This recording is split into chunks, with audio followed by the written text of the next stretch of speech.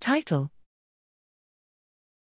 Neurodevelopmental disorders and cancer networks share pathways, but differ in mechanisms, signaling strength, and outcome. Abstract: Neurodevelopmental disorders, NDDs, and cancer are connected, with immunity as their common factor. Their clinical presentations differ, however. Individuals with NDDs are more likely to acquire cancer.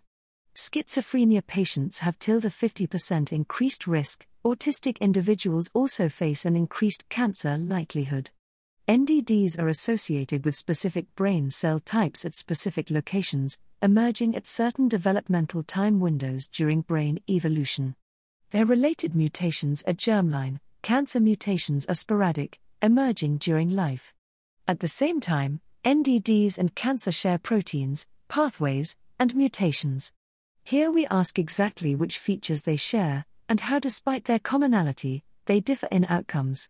Our pioneering bioinformatics exploration of the mutations, reconstructed disease-specific networks, pathways, and transcriptome profiles of autism spectrum disorder, ASD, and cancers, points to elevated signal strength in pathways related to proliferation in cancer and differentiation in ASD. Signaling strength, not the activating mutation, is the key factor in deciding cancer versus NDDs.